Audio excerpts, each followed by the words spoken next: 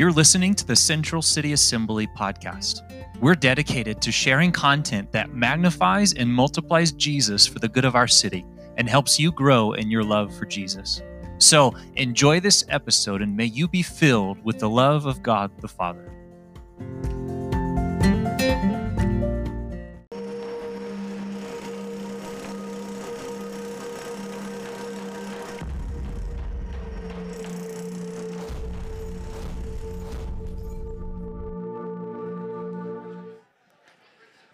Good morning, church family. I'm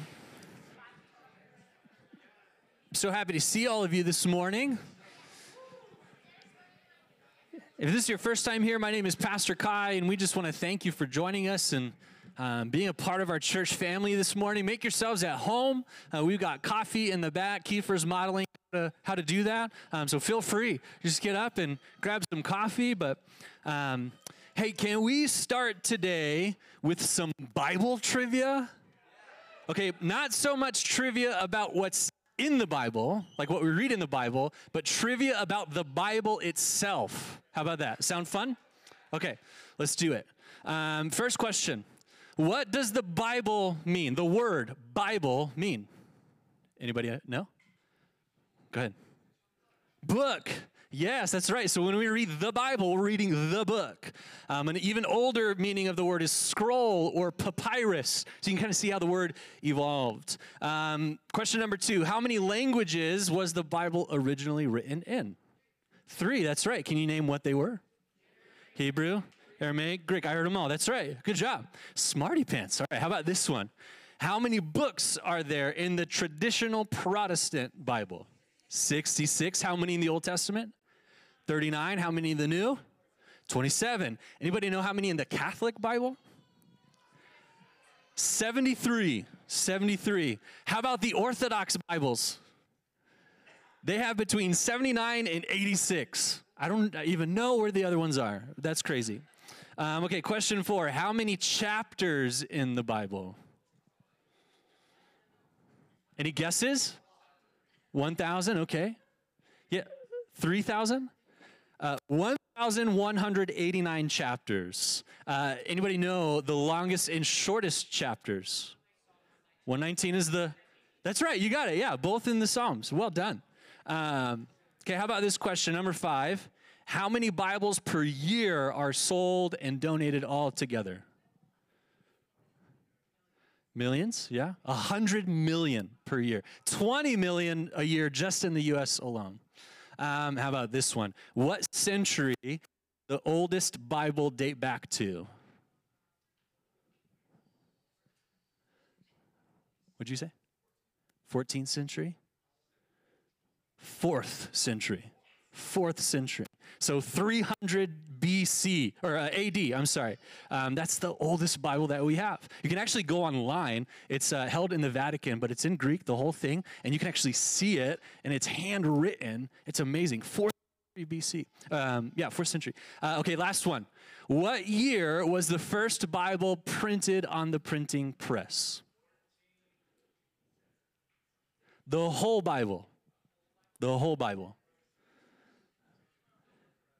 Yeah, you can look on the back right there. Yeah, Kiefer got it, 1557. How'd you know that, Kiefer? 1557. It was the Geneva Bible, okay? Here's some other interesting facts about the Bible, okay? There's a rare copy of the Bible that was in circulation for a while called the Sinner's Bible. Because instead of saying thou shalt not commit adultery, it said thou shalt commit adultery. There's actually a few still in circulation right now, probably worth some money. And probably somebody using that be like, well, it says right there, I can. Even though the Bible says thou shalt not steal, the Bible is the most stolen book in the world. The Bible in its entirety has been translated into almost 700 languages, and parts of the Bible have been translated into over 3,000 languages. The most expensive book in the world is a Bible that sold for $14 million. I think it's safe to say that there's no other book has had more influence on culture, language, art, music, and literature than the Bible. Some other facts: John Wycliffe, if you know who that is, he produced the first translation of the English Bible from the Latin Vulgate. Maybe you didn't know this, though. After he died, the Catholic Church authorities exhumed his body and burned his corpse as punishment for his work. How about this? Similarly, William Tyndale, where we get the Tyndale House Publishing, William Tyndale produced the first printed English New Testament. He was later burned at the stake by the Catholic Church for doing this. South Koreans, they will parachute or drop balloons with Bibles attached to them into North Korea. And North Korean authorities, they regularly shoot down these balloons in these parachutes, and it's illegal, punishable by death for North Korean citizens to retrieve one of these parachute Bibles, but many risk death to get their hands on them anyways. China produces the most Bibles in the world, but only for export purposes. Possession of a Bible is classified by outside sources as highly restricted or even illegal. China recently banned online sales of the Bible within the country, and they're even working on their own translation to inject their pro-communist ideology into it. Based on just these facts I've shared with you this morning about the Bible, it's no doubt that it's one of the most intriguing and most influential books in history. It's read by more people than any other book. It's sold more than any other book. And it's probably safe to say that more people died for and because of this book more than any other book. And some might say that it is for all of these reasons that we must continue to preserve the Bible, while others might use the exact same reasoning to say the Bible is actually evil and causes more harm than good. And when it comes to faith deconstruction, the Bible and all of its complexities and difficulties and questions around it, it's one of the big reasons that people choose to deconstruct and then reconstruct without the Bible, or to deconvert altogether. Right? There's no doubt about it. The Bible is complex and difficult and causes many people to raise their eyebrows and ask questions. If you've read it, you've probably been there before. But is this reason enough to disregard it as useless and irrelevant for faith today? While some will and do say yes, I hope to encourage you today that the Bible, Scripture, is still worth holding on to. Scripture is still a reliable foundation to stand upon for having and strengthening our faith in God. And we are ultimately better off with the Bible than without it. And so the title of today's message is Standing on Scripture. All right, can we pray again and just ask God to lead us and guide our thoughts this morning?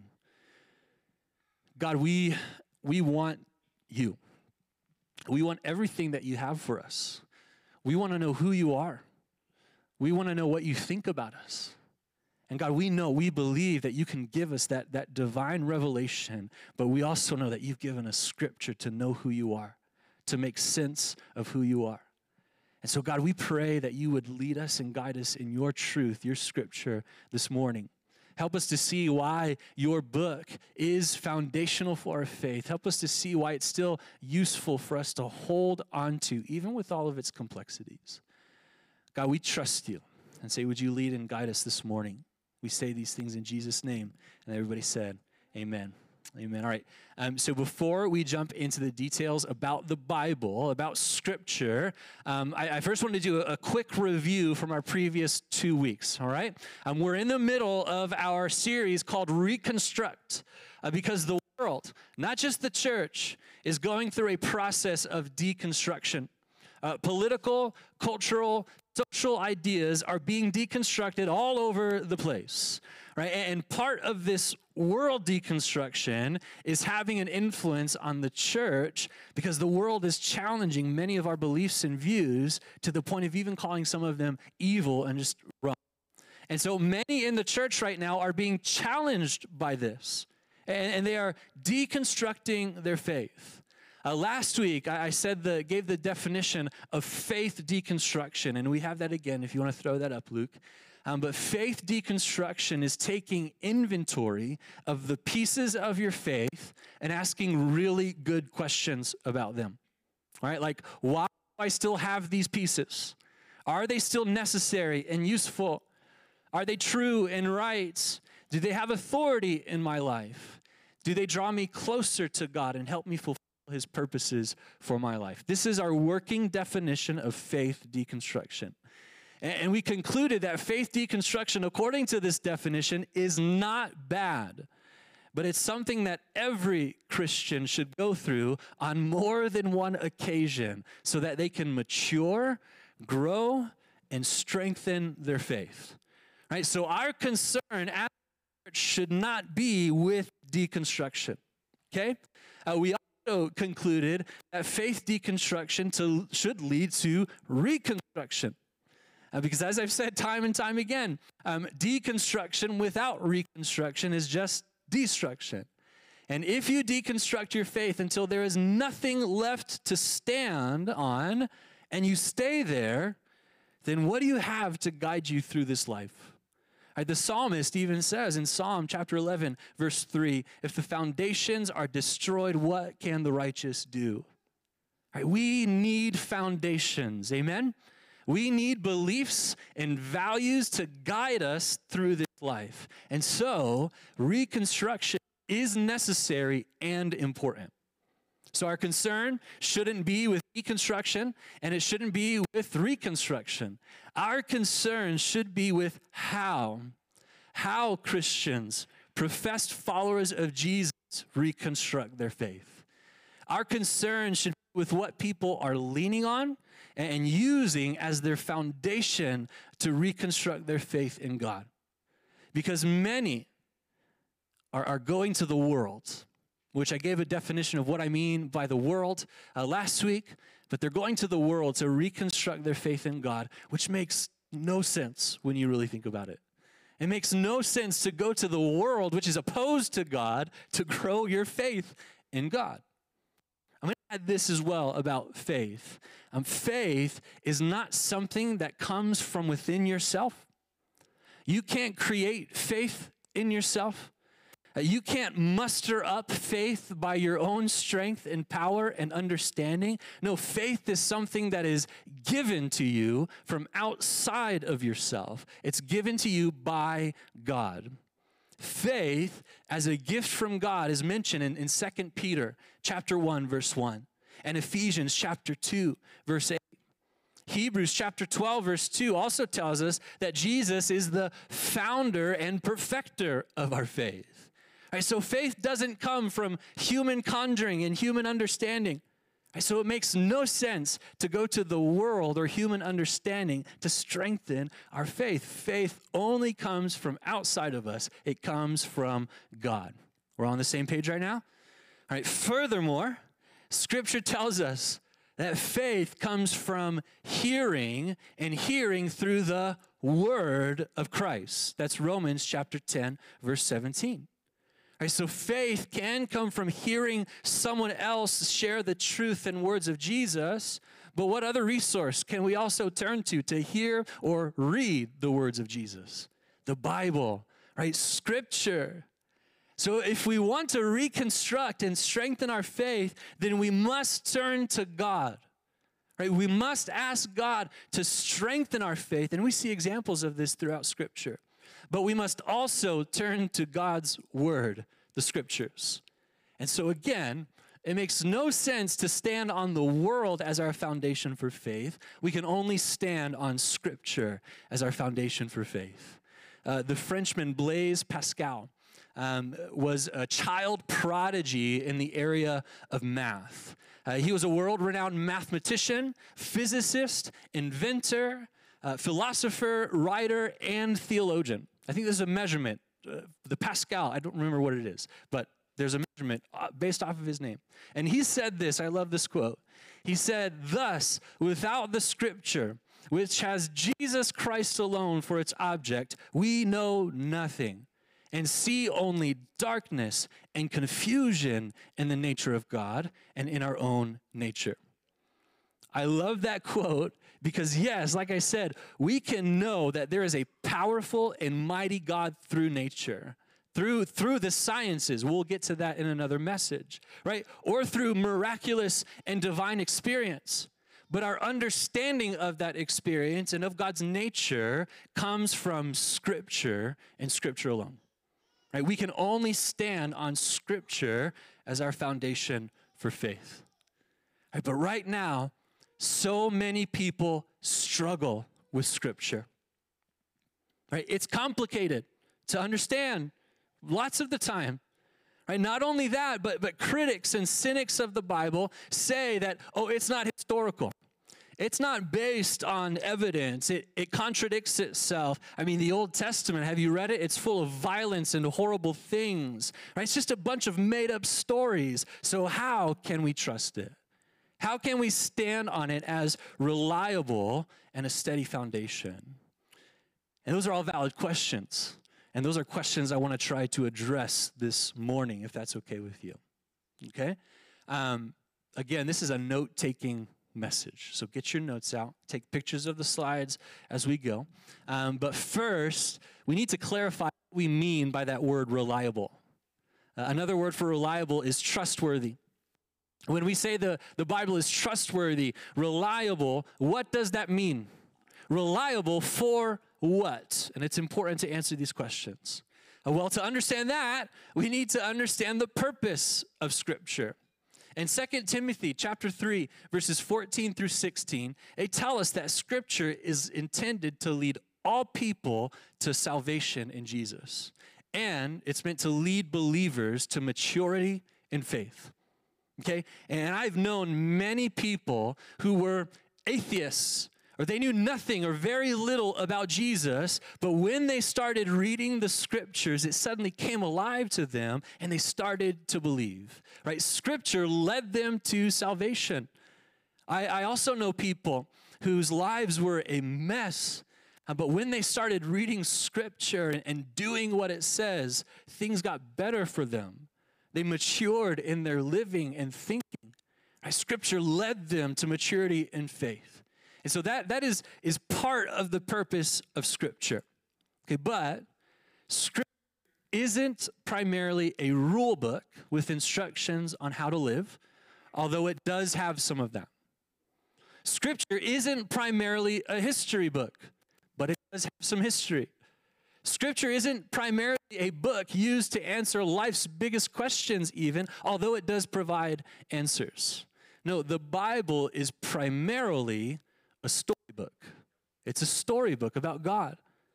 Right? It's mostly narrative that is meant to help us know who God is, what He's done, what He says about us, and how we should live. Right? And so the primary purpose of Scripture isn't to know history, isn't to know rules, isn't to find answers. It's to know God primarily. So when we talk about Scripture being reliable, that's what we mean, right? It is reliable and trustworthy for helping us know who God is, what He's done, what He says about us, and how we should live. And when you think about it, aren't those really the biggest things that all of humanity wants to understand? Right? More and more people in all kinds of walks of life are becoming aware of the fact that someone or something bigger than us and outside of us is responsible for this universe that we live in. That's becoming a more popular idea right now. Well, the Bible helps us understand who that someone is. Everyone right now is trying to figure out who they are and what they're supposed to do with their lives. The Bible helps us understand that too.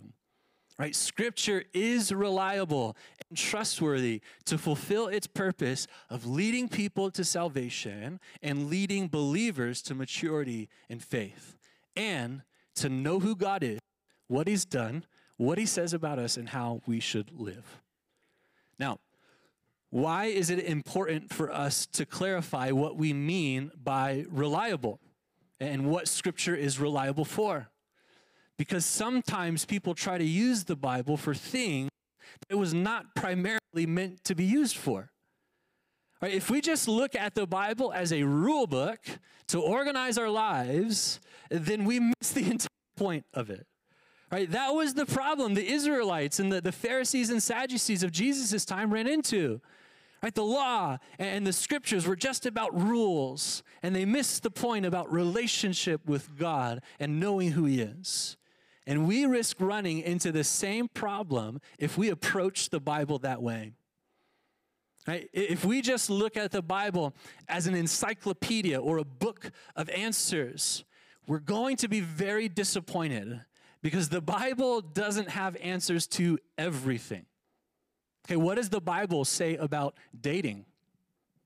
What does the Bible say about whether or not you should take a certain vaccine? What does the Bible say about who you should vote for in the next election? Now listen, don't get me wrong. I believe we can use the Bible to help guide us in those areas, but it doesn't give us clear answers because that's not the primary purpose of the scriptures. I know I'm challenging some of your views on the scriptures right now, but bear with me, okay? I think of it this way. Some tools are made for very specific purposes. Ask Kiefer, our resident mechanic, right? Some tools are made for very specific purposes. It doesn't mean that they can't be used for other things, and chances are you could still get the job done, but you're going to be incredibly frustrated the whole time trying to use that tool because that's not its intended purpose. Like when I used a crescent wrench and a hammer to change the starter in one of our old cars. It worked. I got the job done. I was incredibly frustrated the entire time because you don't generally use a hammer and a crescent wrench to change a starter in a car, right? The primary purpose and use of Scripture is not for history or rules or like an encyclopedia of answers, although it does have all of those things. The primary purpose is to lead people to salvation and believers to maturity in faith and to know who God is, what He's done, what He says about us, and how we should live. We're all on the same page still? Haven't lost anybody? Okay.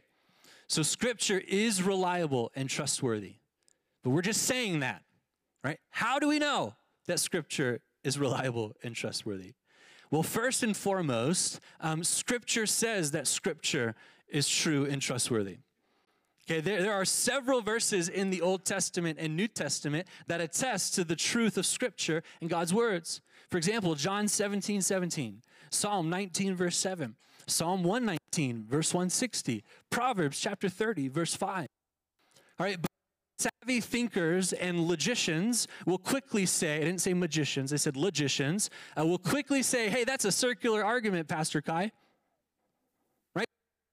Saying Scripture is true is like a person saying, hey, I'm trustworthy, so you should trust me. Not many people fly with that, do they? Right? That's a circular argument. And I don't actually have a problem with that because a perfect being like God can stand up to a circular argument and prove that it's trustworthy every single time. So I don't have a problem with that. But if you're not okay with that, what are some other things that we can point to the trustworthiness of Scripture? And now just to clarify or prepare you, like I just said, I'm not going to be arguing Scripture with Scripture for the rest of our time here.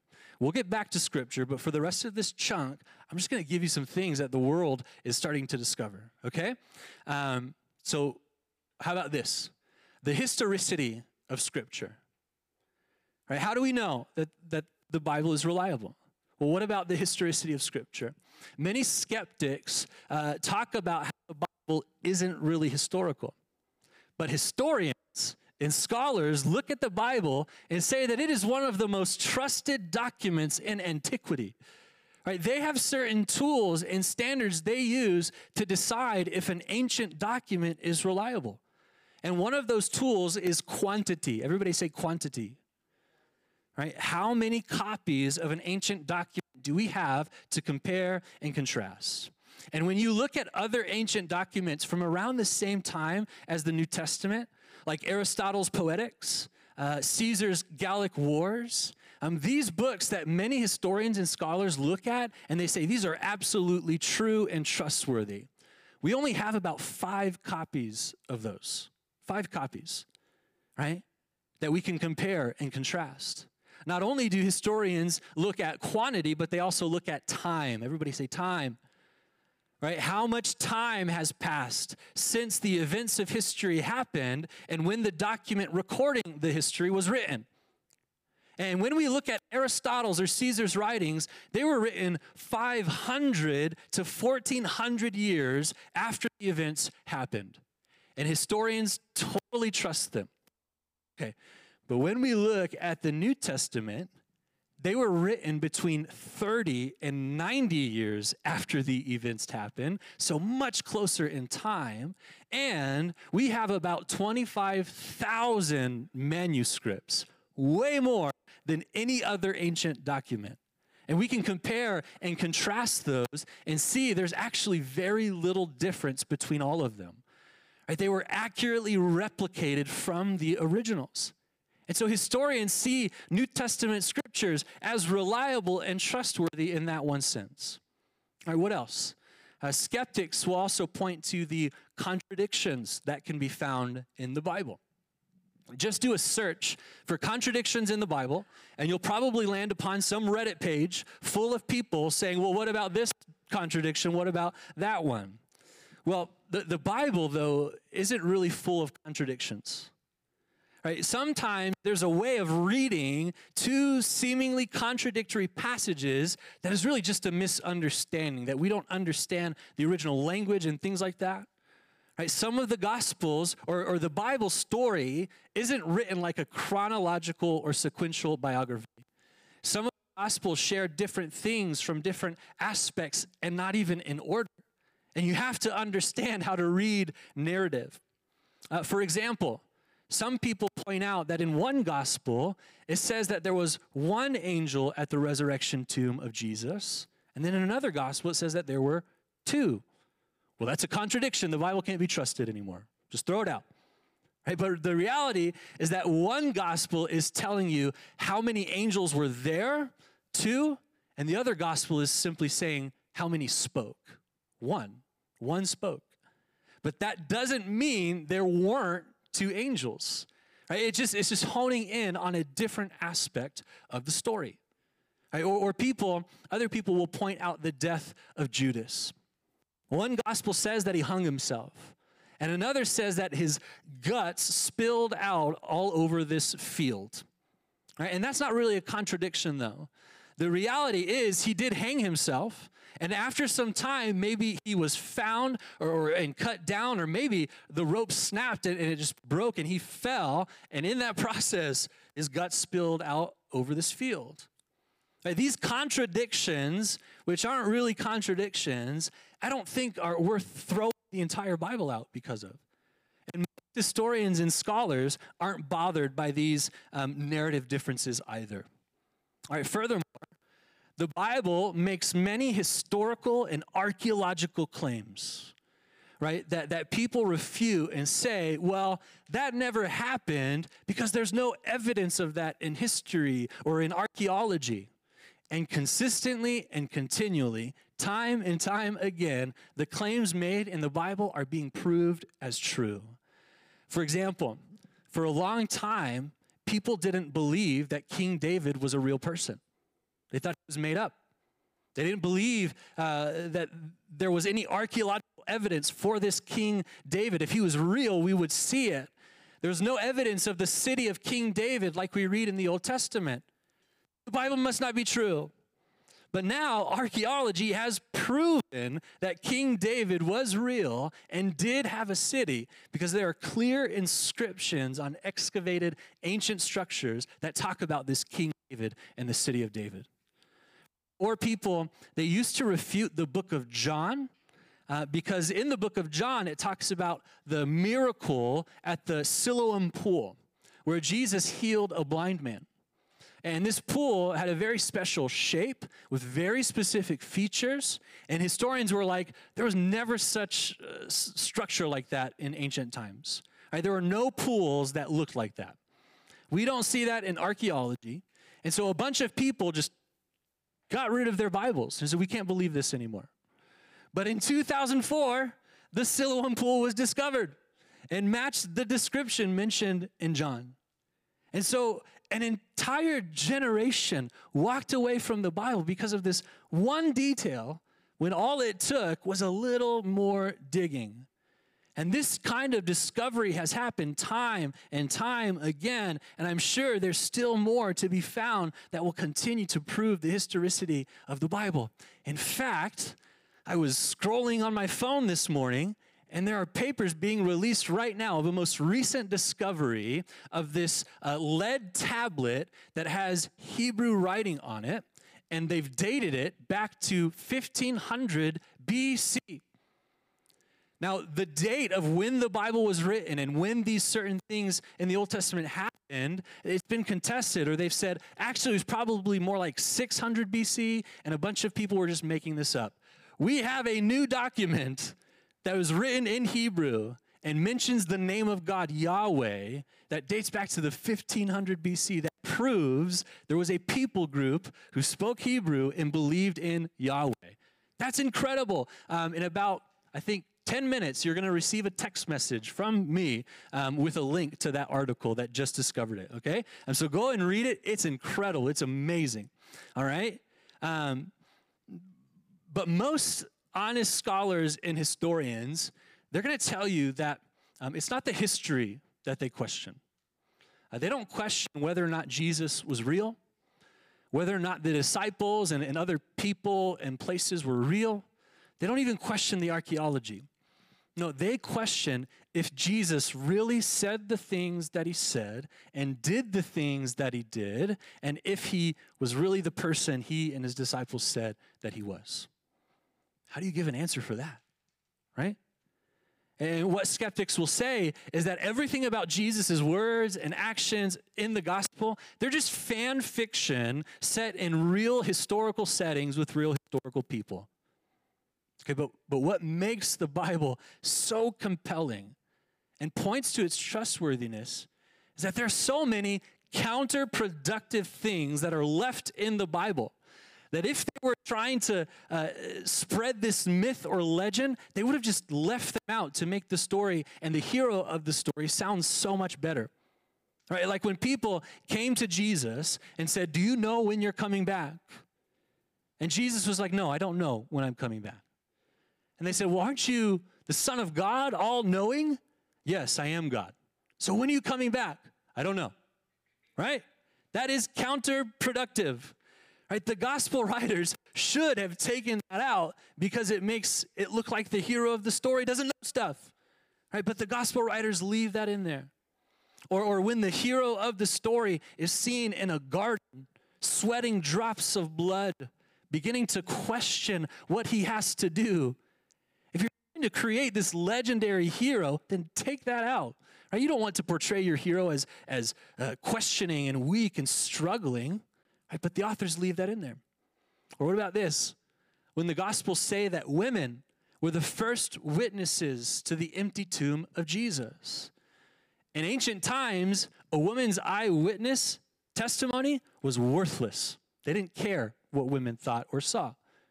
Right? They didn't take into account the testimony of women in court. And that's messed up. I think we all agree with that, right?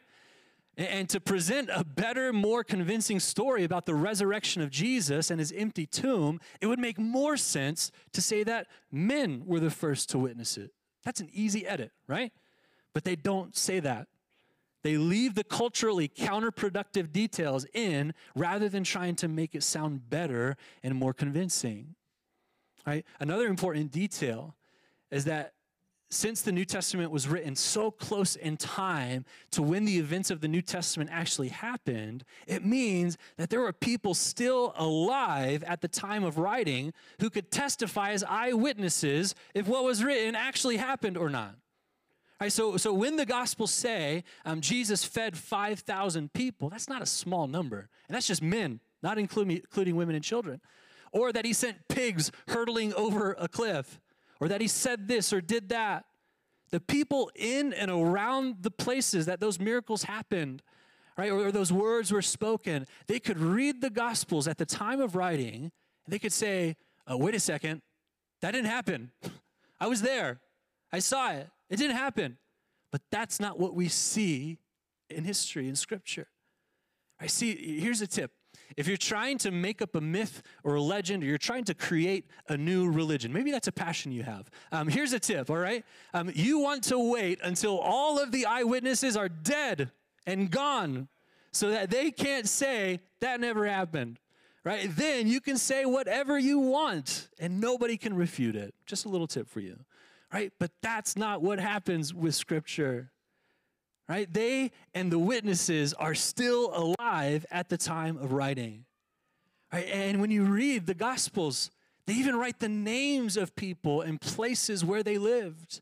And the idea is that if someone was reading the Gospel stories shortly after they were written, they could actually go to those places and find those people and say, hey, did this really happen?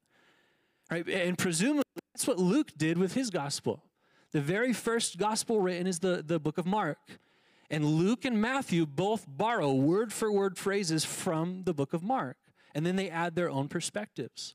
And so presumably Luke read Mark, is like, wait, here's names and addresses of people. I'm going to go do my own investigative journalism and ask them if this really happened. And then he does even more, right? And what we see is that if he would have gone to these people, and they could have easily said, you know what, Mark was actually just a crazy guy. Nobody really believed what he said, and none of these things actually happened. Then we wouldn't have the book of Luke anymore. Right? That's not what we see happen. And so the tools and the standards that historians and scholars use to decide if an ancient text is reliable and trustworthy, the Bible meets those standards. Right? And listen, chew on this one for a moment, okay? To not accept the Bible's historicity and accuracy is to not just be a skeptic of the Bible, but a skeptic of history itself. Think about that. Right, you might be thinking, well, that's just the New Testament, Pastor Kai. What about the Old Testament? Man, there's some really messed up stuff in there. I know. I've read it. Right, God's people do all kinds of things that are seemingly just awful and evil. Right, the killing of the Canaanites, polygamy, slavery. Well, how can we trust it then if those things are still in the Bible? Well, if we believe that Jesus was real and that Jesus really is who he says he is, then we have to take into account that Jesus quoted Old Testament scripture all the time, and he said that the Old Testament is authoritative for the life of a believer.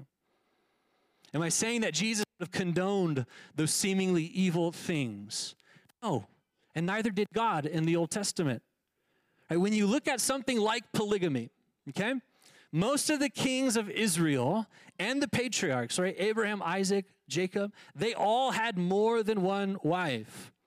God never condemns that practice like we would today, but he doesn't condone it either. And sometimes what you see in Scripture is that God doesn't outright condemn things in the Old Testament, but he kind of lets the story around these practices speak for themselves.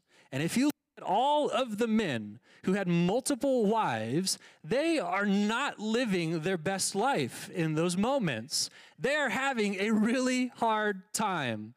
And it's as if God, through the story, is saying, do you really think this multiple wives thing is a good idea? Right? Men, you thought having one wife was hard. Imagine multiple. Maybe not here. All of our wives are amazing.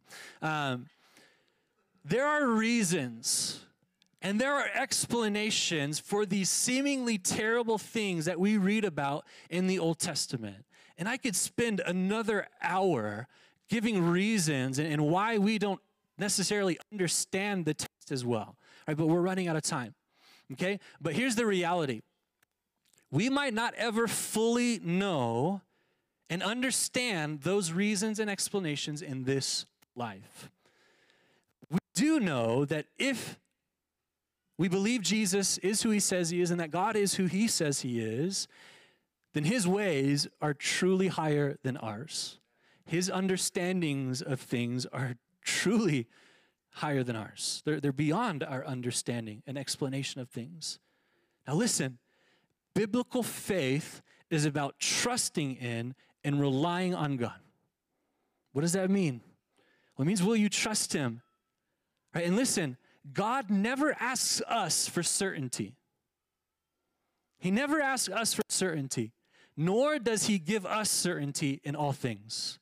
He simply asks us to trust him as we follow him.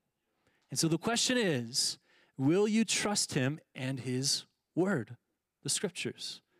Will you have faith in him and his word?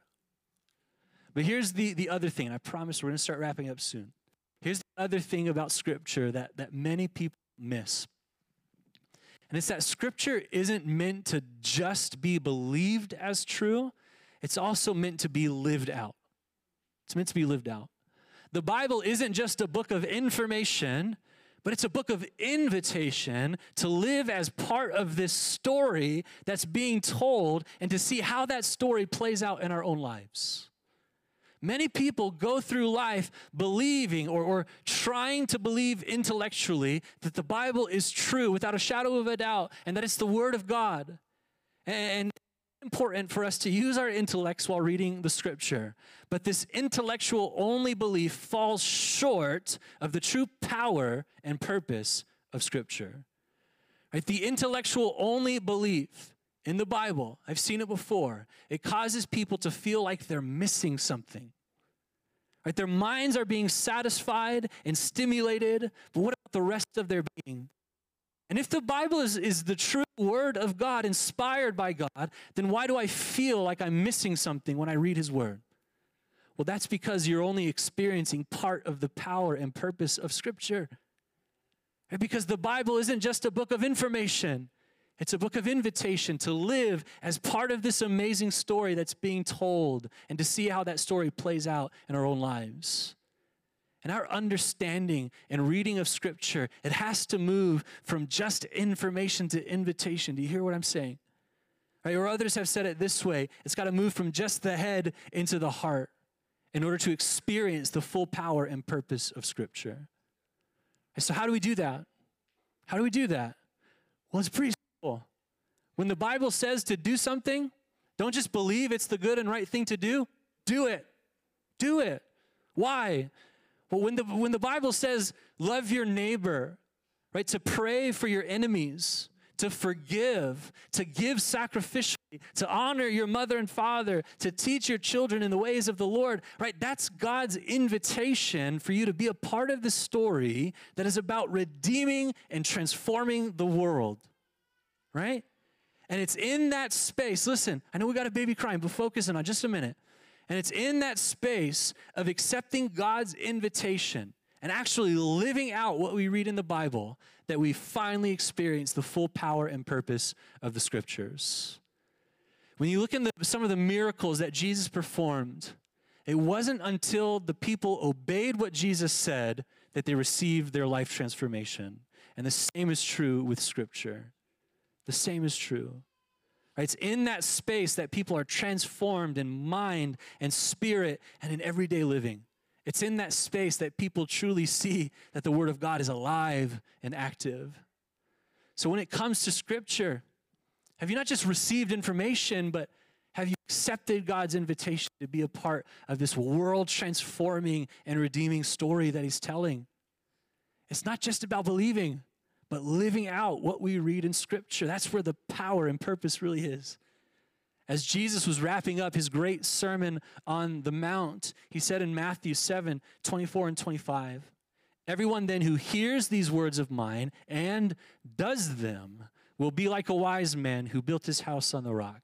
And the rain fell, and the floods came, and the winds blew and beat on that house, but it did not fall, because it had been founded on the rock." So what is your faith founded on?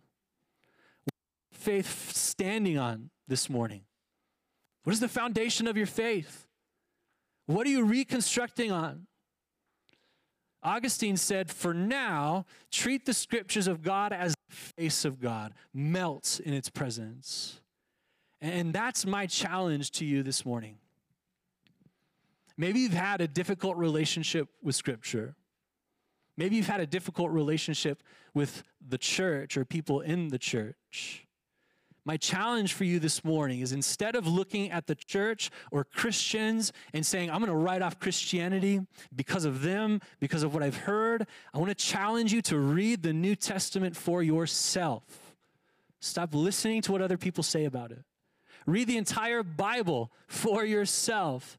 And as you do that, ask the question, do I see God in this? Do I see the story that he's telling? Challenge yourself to read God's word with fresh, uninfluenced, unbiased eyes and ask yourself, what would happen if I not just read this book, but actually lived it out in everyday life? What would happen? What would happen? And the last thing that I'll say about standing on Scripture as your foundation, and Stephanie, you can come on up. The last thing I'll say is that ask for the filling of the Holy Spirit every single time you open your Bible to read it.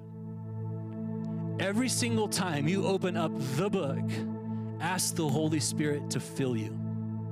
1 Corinthians chapter 2, verse 12, it says, now we have received not the spirit of the world, but the Spirit who is from God, that we might understand the things freely given us by God. And those things freely given us, he's talking about the Word of God. He's talking about Scripture. He goes on to say in the following verses that we cannot understand God's Word without the Holy Spirit. The Holy Spirit is the one who illuminates the truth and understanding of Scripture to us. So seek and ask for the filling of the Holy Spirit every single time you open up the book to read it. Ask the Holy Spirit to help you when you read the Bible. And Jesus says in the book of John that the Holy Spirit will lead you into all truth, and he will bring to remembrance the words that he's spoken. We need the Holy Spirit, especially when we read Scripture. So what is your faith standing on this morning? Right, the world's understanding or the Word of God? Right? The Bible is trustworthy and reliable for salvation, for spiritual growth and maturity, for knowing who God is, what he's done, what he says about us, and how we should live. The tools and standards that historians, secular historians, use to evaluate ancient documents' trustworthiness, it shows that the Bible is trustworthy. And the Bible isn't just information to believe, but it's an invitation to live as part of this amazing story that's being told. This world transforming story that God is telling. And so seek the Holy Spirit as you read God's word, and he will illuminate the truth and understanding of his word. Amen. Thank you for listening. If you are blessed by this episode and would like to help us create more content that magnifies and multiplies Jesus, would you consider giving a financial gift of any amount today? Whatever you give will go towards building the kingdom of God in the lives of people all over the world. Thank you for your support, and we pray many blessings over you.